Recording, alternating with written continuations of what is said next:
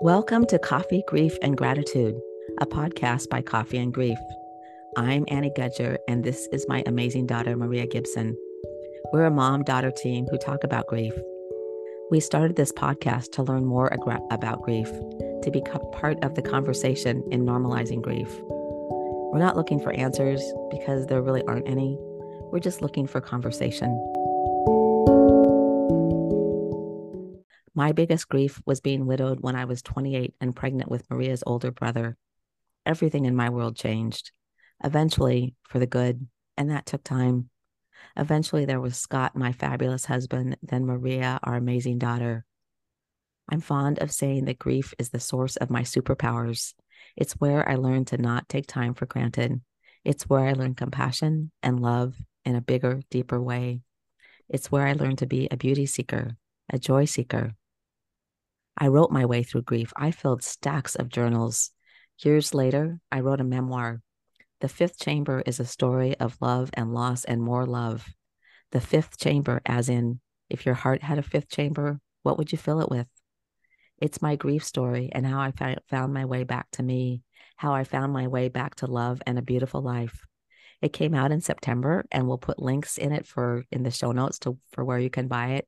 And once you buy it, if you would review it on Amazon and Goodreads, I would be incredibly appreciative. For me, I was raised by my mom here who was grieving. Grief was very normalized in our home. It's one of the things the past few years that I've realized is when we don't share our griefs, they become secrets and tear people up. But in sharing them, we can connect to each other on a really deep level. Over the past few years, I've lost multiple people in my life, including two grandparents, a few horses, and a couple cats. I feel many deaths in my life have been major benchmarks in how I view the world. We like to say that grief is transformative. You don't need to stay stuck in the hard parts. Grief is one of life's certainties. It allows us to connect to each other's humanity. If you're here in the early stages of grief, we're here to say it's hard. We're here to say to be kind to yourself and thank yourself for showing up, for being curious about what grief can look like in its wholeness. These conversations aren't a prescription. We're just here offering a little bit of hope. So, as we like to say, grab your coffee and let's talk. Today, we're delighted to welcome Ann Batchelder, who will read a piece of her writing, and then we'll be in conversation with her. Hi, Ann. Hi, how are you? Thank you so much for having me. Oh, we're so happy to have you with us. I'm going to read Ann's bio first. Ann is an advocate for women's wisdom, human compassion, and ending the stigma around depression and addiction. She recently published her memoir, Craving Spring, A Mother's Quest, A Daughter's Depression, and the Greek Myth That Brought Them Together. She served as editor of Fiber Arts magazine for 10 years, was guest curator for the Asheville Art Museum, where she designed and developed contemporary art exhibits featuring internationally known artists, and was director of special events for the Brooklyn Academy of Music. Ann earned an MSW in psychotherapy and has been practicing mindfulness since 2004. She is the mother of two adult children and lives with her husband in Asheville, North Carolina. So, Ann, what will you be reading for us today? I'd like to read 3 passages about grief from my memoir, Craving Spring. 2 of them are short and one of them is longer. My book is about when my teenage daughter was suffering from depression and addiction, and that same year my mother died. So the first passage is when I entered my mother's room just after she died. In the room, I found my mother serenely present, but not present. Still lying in her single bed, the same bed that had been mine when I was growing up. Never one to throw anything useful away, Mom insisted on keeping that bed as she and my dad moved from house to house over the years. She looked serene, with her white hair floating below the familiar wooden headboard. An old pink blanket from my childhood covered her bony frame. Her mouth, slack-jawed and open, didn't move. No air filled her lung or raised her chest, and the color had drained from her cheeks. The taut skin on her face was an ivory color that was still beautiful in this quiet morning light. The vibrant, funny, tough woman I loved was gone, but when I put my hand on her shoulder, her back was still warm, where the stagnant blood had pooled inside her body. I crawled onto the single bed, placed my arm over her stiff body, and gently sang to her, as if she was the child now, as if we could both find comfort in that bed. After losing my mother, I drifted through months of sadness. The confusion I'd felt about our relationship was heavy with loneliness. I had nowhere to place my affection, hurt, or adoration. I didn't want to talk to anyone. Instead, I spent hours writing in my journal. Sometimes I let myself cry. The second passage is about complicated grief, the kind of ongoing loss that parents often experience when a child is suffering from active addiction.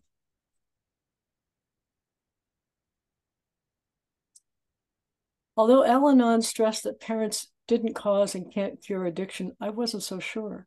Whenever I worried aloud to friends that I might be to blame for Olivia's problems, they were quick to be supportive. You did the best you could, they'd say. This only made me furious. To me, that line always sounded like a cheap attempt to wipe away parental sins. At least if I was partially to blame, I reasoned, I was also powerful enough to save her. My need for my daughter to get better followed me like a vapor. It hid in my bed and seeped into my clothes, weighing me down under a sea of sadness. Now and then, I'd catch the sweet scent of hope before it vanished, but mostly the vapor was putrid. Sometimes it smelled sharp and rancid, like the time a mouse died on our wall behind the TV. Sometimes it was sour or stale, like rotting food, a reminder of my daughter's gradual decline. I was always on edge because I knew I was smelling death. At any moment, Olivia could overdose. She could die. Olivia was still in college and attending AA meetings, but I could tell she was fragile and struggling. Every time she went into a tailspin on the phone with me, I rode it right along with her. I was not detached or immune to emotional entanglements with my child the way our Al-Anon leaders encouraged us to be. I was not clean. I had a burning desire to play a significant role in saving her. I wanted redemption for my failure to protect her. And I would stop at nothing until I satisfied those cravings. And then the last passage is when I began to understand how my self-blame about my daughter's addiction was triggered by an unresolved loss I'd had before she was born. After my second miscarriage, I collected all my thoughts about cute baby clothes and names to consider, packed everything into a mental box, and bolted the lid. The following summer, after a frustrating year of trying, I finally became pregnant again. I was thrilled when we passed the first trimester without incident, but my doctor recommended that I quit my consulting work with a local ad agency and stay at home to take it easy. I was happy to comply, ready to do anything to have a healthy birth. At 5 months pregnant, I woke up one night to go to the bathroom and felt a gush of fluid pour from inside me into the toilet. I walked to the bedroom, flipped on the overhead light to wake Henry, and said, "My water broke too early. It's over." Henry bolted up from sleep, stood naked by his side of the bed for a moment, then started pulling on his pants. I'd never seen him move so fast. "You don't know that," he said. "Get dressed. We're going to the hospital right now." "It's over," I whispered. We raced to the hospital, and a nurse immediately took me to a room. My doctor arrived to examine me. Someone was talking on the phone down the hall, but otherwise the unit was dead quiet. I noticed I was breathing in the stale smell of a hospital after labored all day with emergencies and before the morning cleaning crew arrived. "I'm sorry, but this fetus can't survive now," the doctor said. I'd already prepared myself for the worst, but Henry's eyes became fixed. His body wouldn't. "Will you do a D&C?" I asked. "No, I'll give you something that will help induce labor."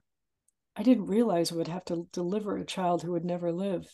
There would be no Lamaze classes, no perineal massage, no epidural, no baby announcements.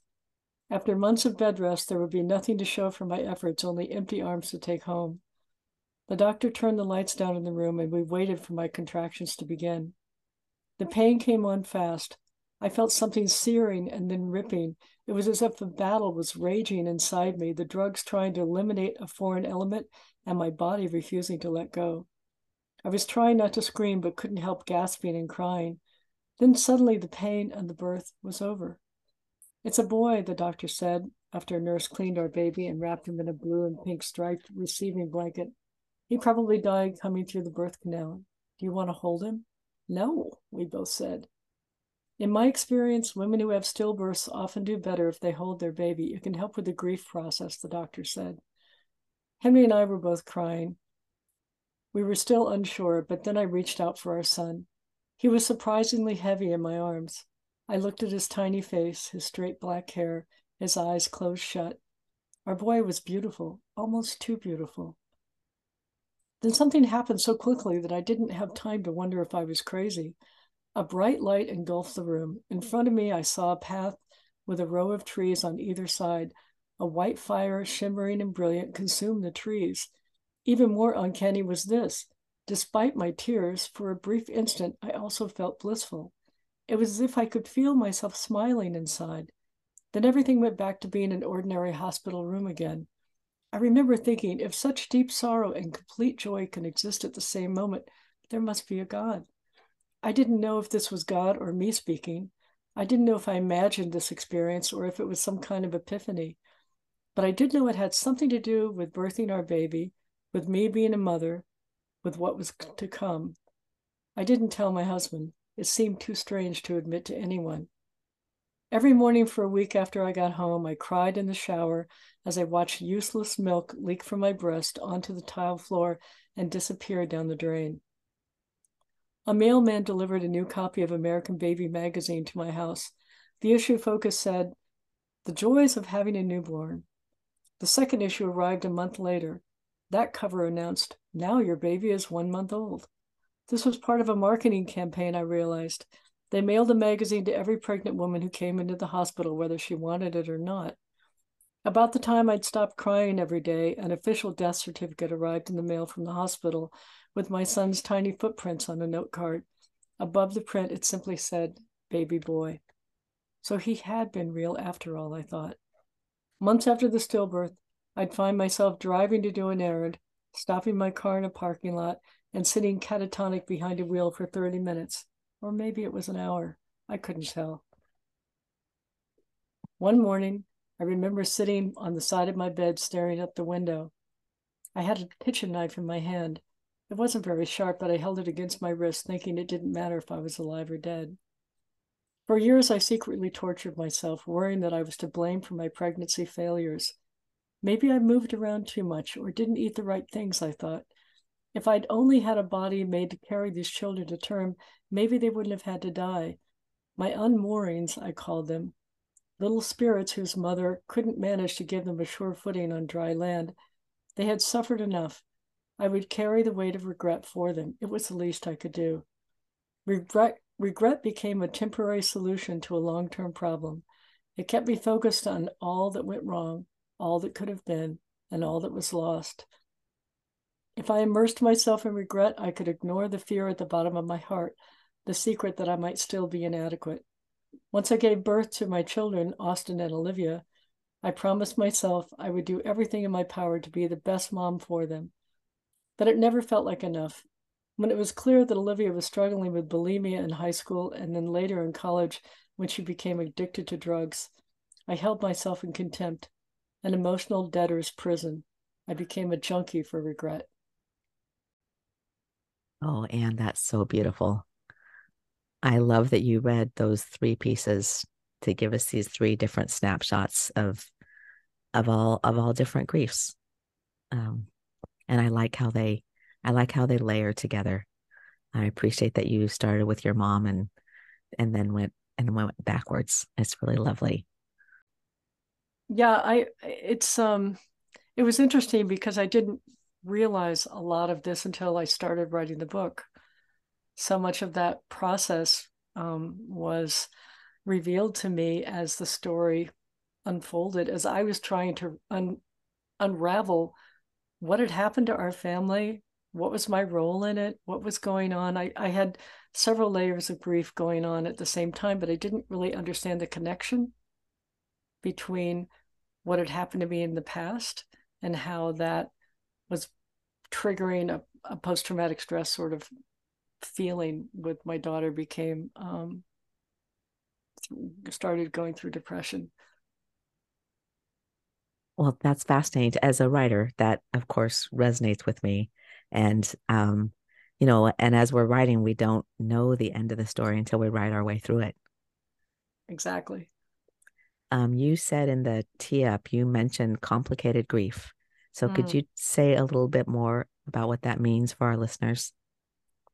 Well, I'm not an expert on this, but my understanding is that when there is an ongoing situation of, um, there's no final situation when someone's in addiction. They're still alive, but they're also gone. They're kind of lost. And my experience was that I couldn't quite resolve the grief and the anxiety. It just was going on and on and on and on. So it was compounded in a way, without that any kind of resolution, as my daughter was drifting farther and farther away from me and into drugs. So I think also, um,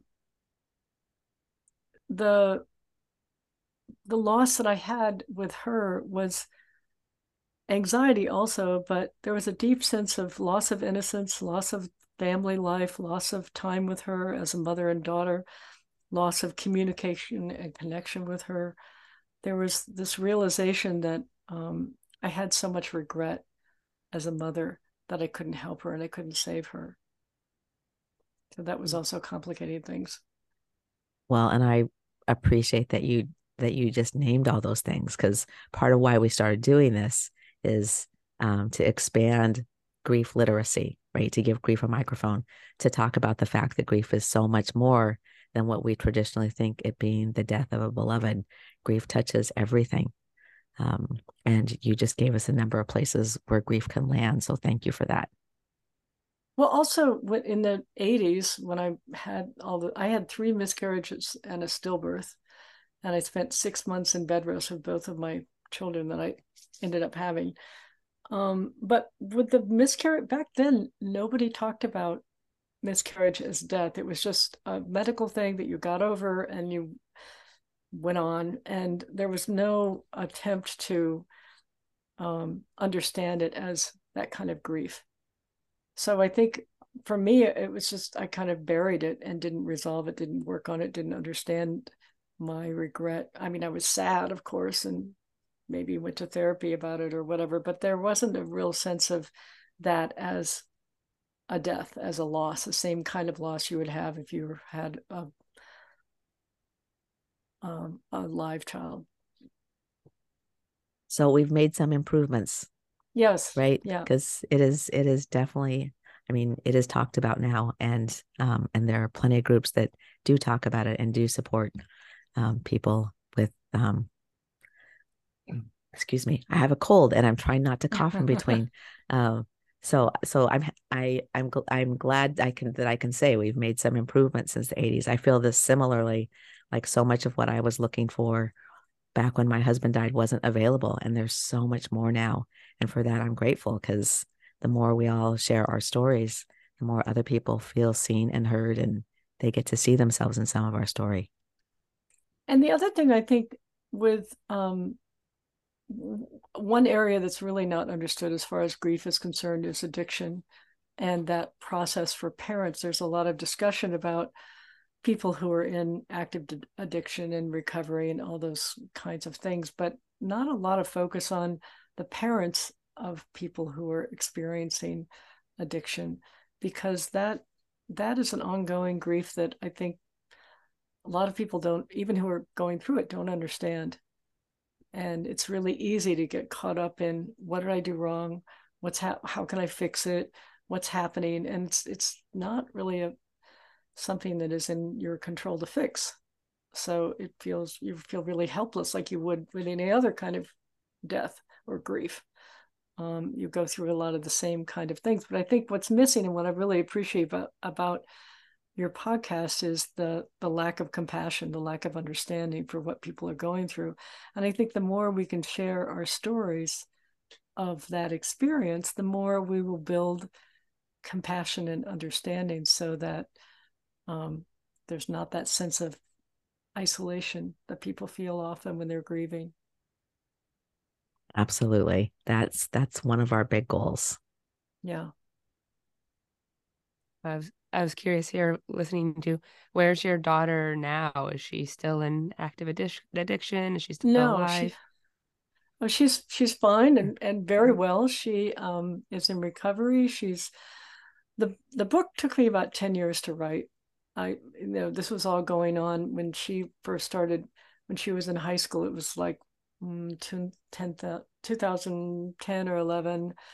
She ended up going to rehab in 2014. That same year that she went to rehab and I learned about her drug addiction, my mother died, our dog died. I mean, just like a horrible year.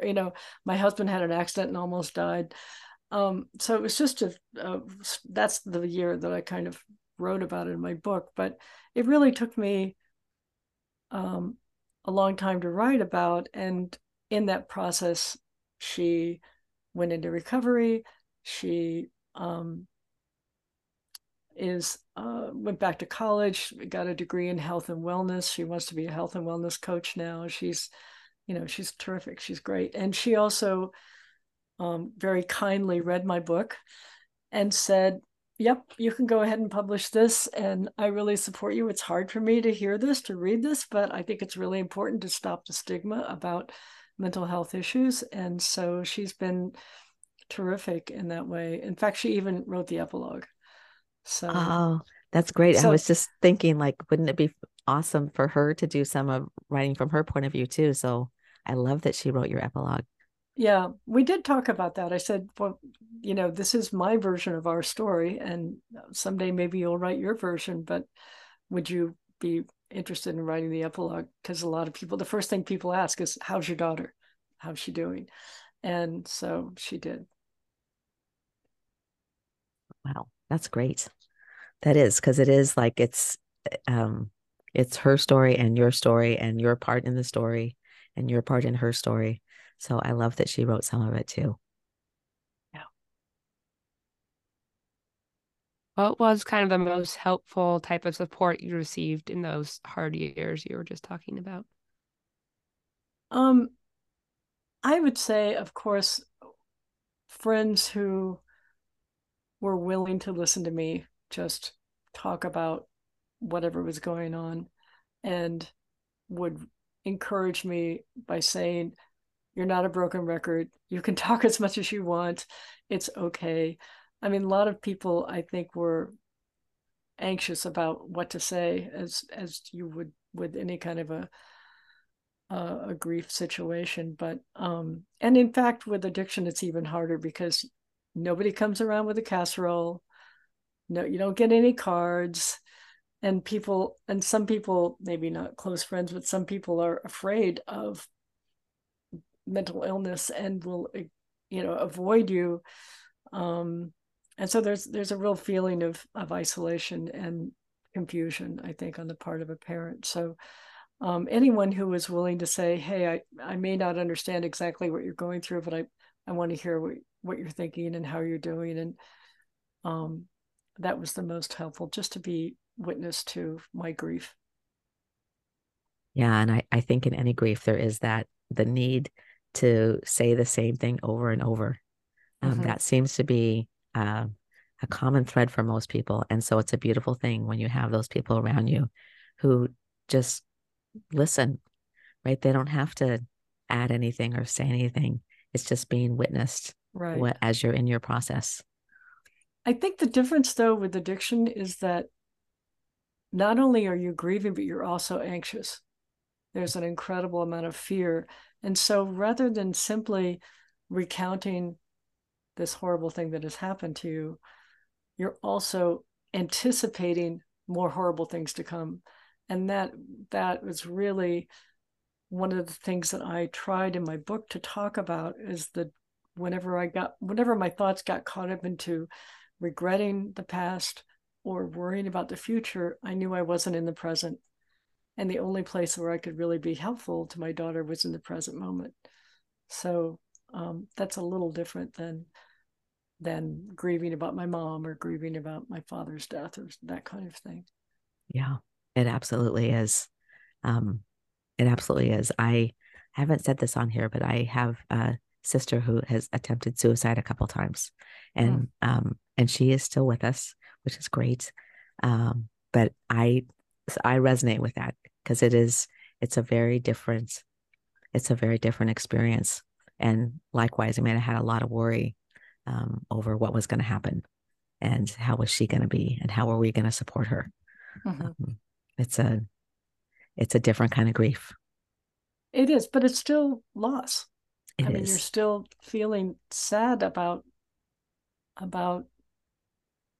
the dream of the relationship you thought you had, or how you thought things were going to go. And that's another lesson I think that I tried to talk about in the book is being present to change, and that change is going to happen whether we want it to or not, and we suffer when we try to have change stop.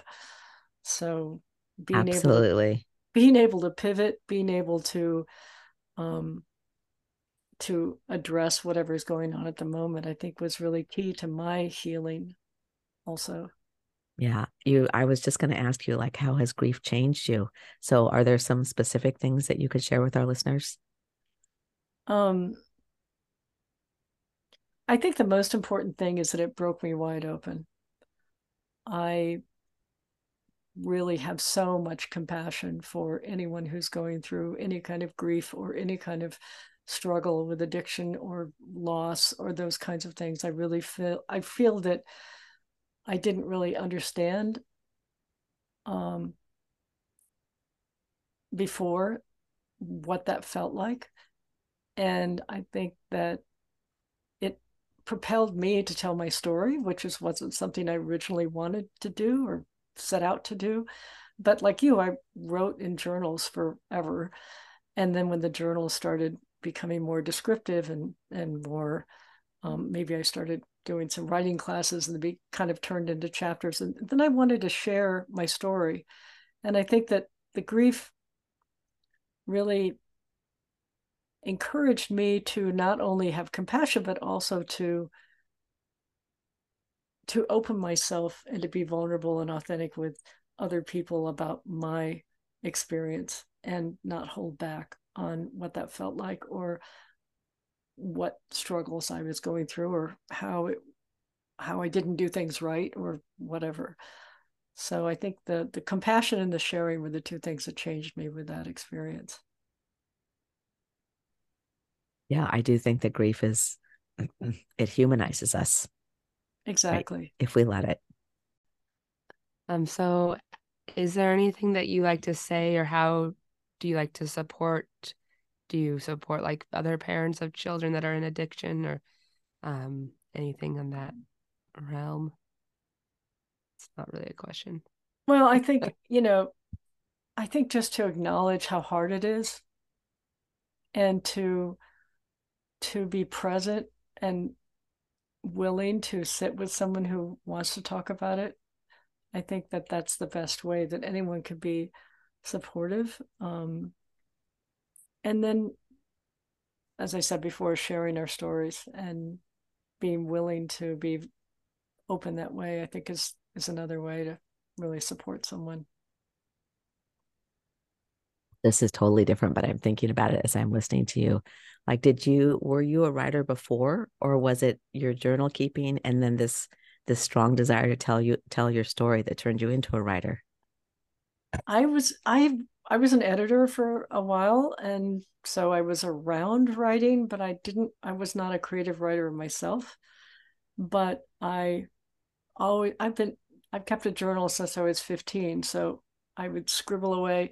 And in the beginning, when you write journals, it's all just complain, complain, complain, and then you get a little older and you start being more reflective, and you maybe, and so the journaling, for me, became a creative expression of, more poetic, I guess, if you will, as I went through this whole process. And so even though I wasn't publishing or writing creatively that way, I was writing in my journal in that kind of way. And I think the other thing that was so interesting to me that I wanted to touch on in my book was the kind of out of body experience you feel with grief. That kind of sense. I think I read a little bit about that when I was going through that stillbirth.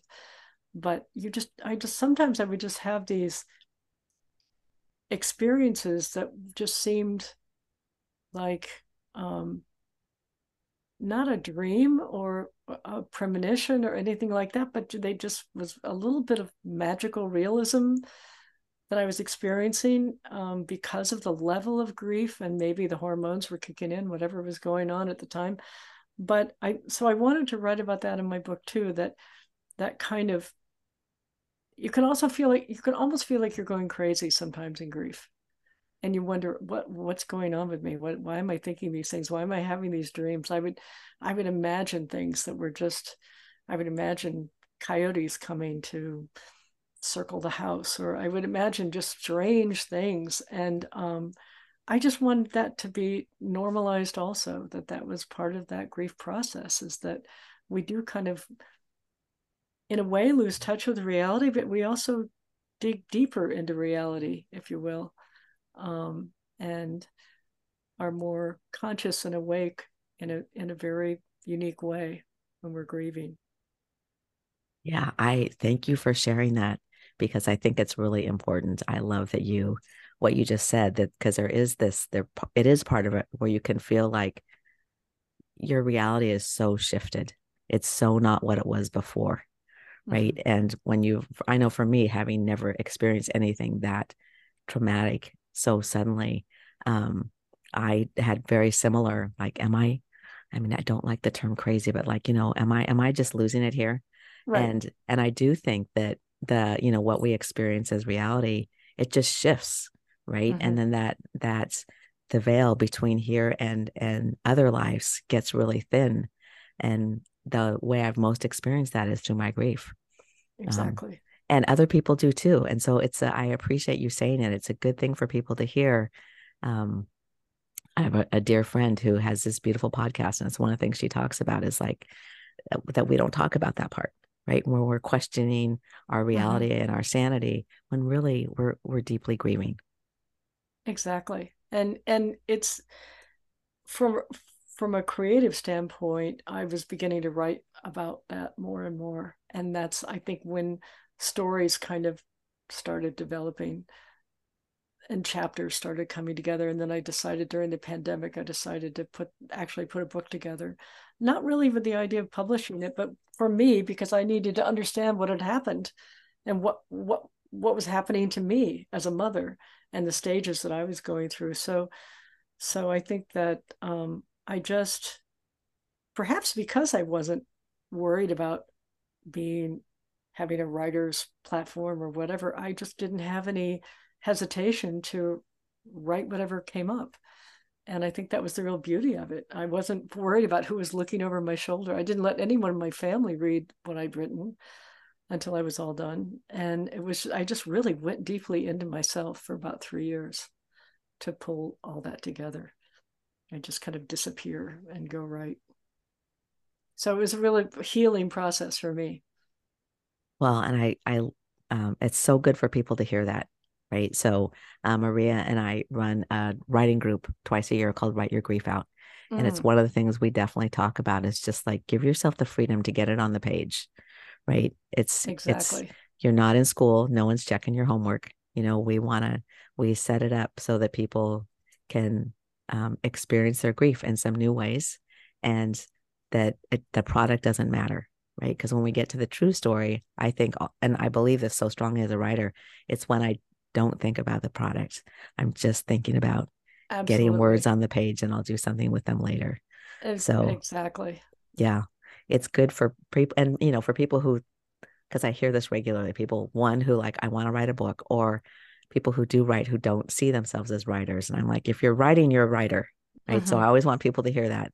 And and that's you're just a fine example of that, and the value of just letting yourself experience yourself and the words on the page, and then what comes later is what comes later. Exactly.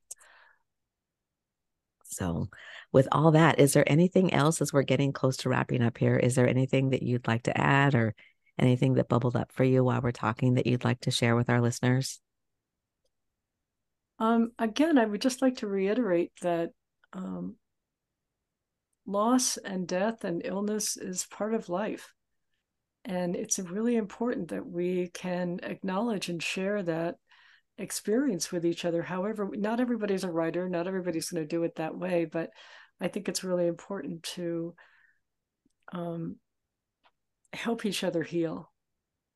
And one of the ways I've found was helpful to me was to read memoirs when I was going through this. And that's one of the reasons I wrote my memoir, was to help other people not feel so alone, but also to destigmatize the whole notion of mental illness or grief or addiction, those kinds of things, because I think that it's the one thing, that kind of stigma and that kind of fear is what separates us. And so it's really important, I think, to find common ground so we can have compassion for each other. Absolutely. That's so beautifully said. Well, Anne, we want to thank you so much for being with us today and having this beautiful and tender conversation. Well, I'm honored to be here. Thank you so much. It's been our pleasure. So, a way you can connect with us is by on email or on Facebook. We have a private Facebook group called Coffee and Grief Community. We would love to have you join us. We host coffee talks the first Thursday of every month. They're similar to what we did today, except it is 5 curated readers. There's no question and answer time afterwards. They just come and read their pieces. They tell their personal grief story. And there's a Zoom link on our Facebook page. It changes every month, so you need to go to the page to see the current Zoom link. If there's something you'd like us to talk about, please email us at coffeeandgrief@gmail.com. And we always like to wrap up by saying, be good to yourself, be kind to your heart, drink plenty of water, do something kind for yourself. And if you have the bandwidth, do something kind for another. So with that, we'll say goodbye. We love you. Please come back and we'll see you next time. Bye. Bye. Bye.